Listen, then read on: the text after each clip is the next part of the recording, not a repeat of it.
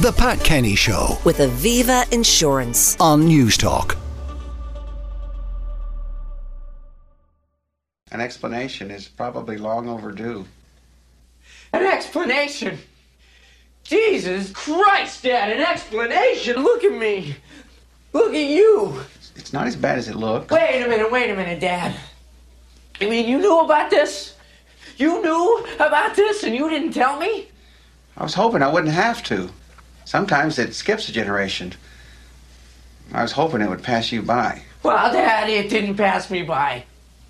It landed on my face. What the hell am I going to do? That's Michael J. Fox being made aware that he's a werewolf. Absolutely. I'm shocked, Pat, you have not seen this No, I haven't seen Teen Wolf. I'm going to have to watch it, though, because your recommendation is so comprehensive. Yeah. No, it's wonderful. I mean, this, and obviously everyone had a great Halloween yesterday, so we're kind of past our Halloween and gore and slasher movies. We're moving on to the 80s, but a little bit of a subgenre with the high school movies of the 80s. And here we are with Teen Wolf, 1985, Michael J. Fox. Everybody thinks of the 80s, Michael J. Fox, with Back to the Future and Secret of My Success and everything in between, Doc Hollywood. But here he is in one of my favourite kind of comedy fantasies of the genre, a high school student who discovers that he's a werewolf. That was actually his father appearing at the bathroom and the two of them looking at each other as werewolves. Now, if you've not seen it, this is phenomenal. I mean, it's cheesy now if you go back and have a look at it, but the kind of whole idea of the 80s, I suppose, high school movie is that we're kind of tapping into a cultural time capsule. And this movie starred, obviously, Michael J. Fox, but he wasn't the original actor cast in the lead role. It was actually offered to Eric Stoltz, who, if anyone has a good memory, will know that we covered Back to the Future on this slot.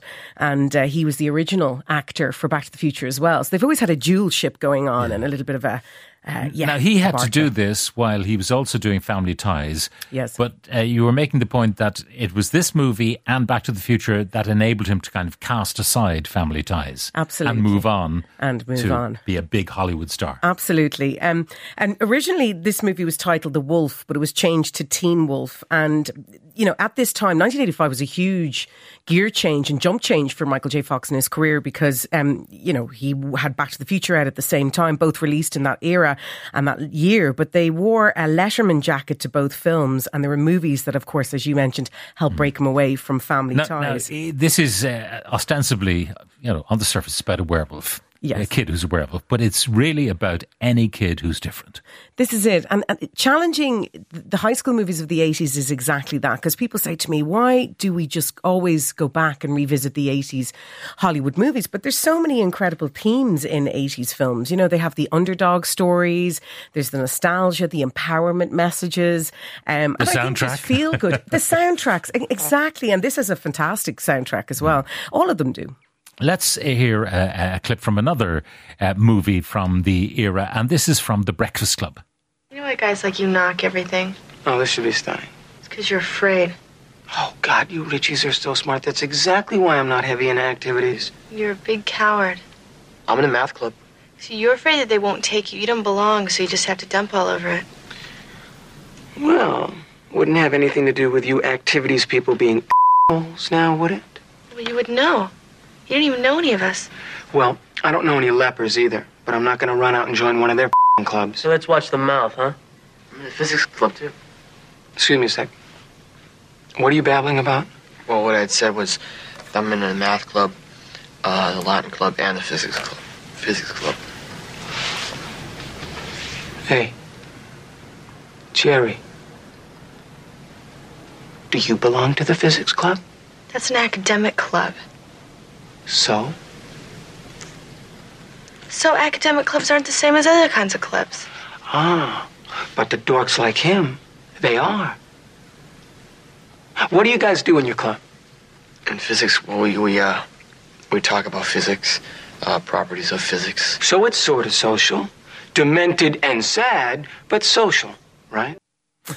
That's a terrific clip because it's about a bunch of people who are very unlike each other who end up together. Yeah. Have you seen The Breakfast? I have. Okay, good. Of course, we're in 1985 here again. It's a funny but very poignant film because, as you said there, it's one of the decade's best films. Everybody loves The Breakfast Club. You have a brain, you have an athlete, you have a basket case, you have a princess and you have a criminal all stuck in a detention centre on a Saturday for a life-changing event. John Hughes, he is the classic film director and staple of that particular genre. But these students can't be friends, or can they? And that's the whole theme about those 80s high school genre films is, you know, the coming of age themes, the soundtracks, as you mentioned, but also the iconic characters that they represent. And also, you know, is puberty dangerous? What are we going through? How do we navigate these feelings and emotions? I mean, no more than The Breakfast Club, we have Weird Science, another great film that came out in 1985. It was really brilliant. Kelly LeBrock, I presume you also saw that film. And 16 Candles, John Hughes as well, another amazing film. But these movies that you're talking about, the enduring appeal of the teen movies of that genre, they created a whole clutch of stars. They did. And, you know, when we think of Emilio Estevez, when we think of Rob Lowe, Ferris Bueller, of course, Matthew Broderick, they're all there for the taking. I mean, some of my favourites, Molly Ringwald actually is in The Breakfast Club. I saw an interview with her recently enough and you just realise, you know, God, she's never quite grown up. She always seems to be The Breakfast Club girl to me. She was also in 16 Candles, as I'd mentioned there before, and also Pretty in Pink. But Emilio Estevez was in The Breakfast Club, but also St. Elmo's Fire. That's a huge one I wanted to bring up today.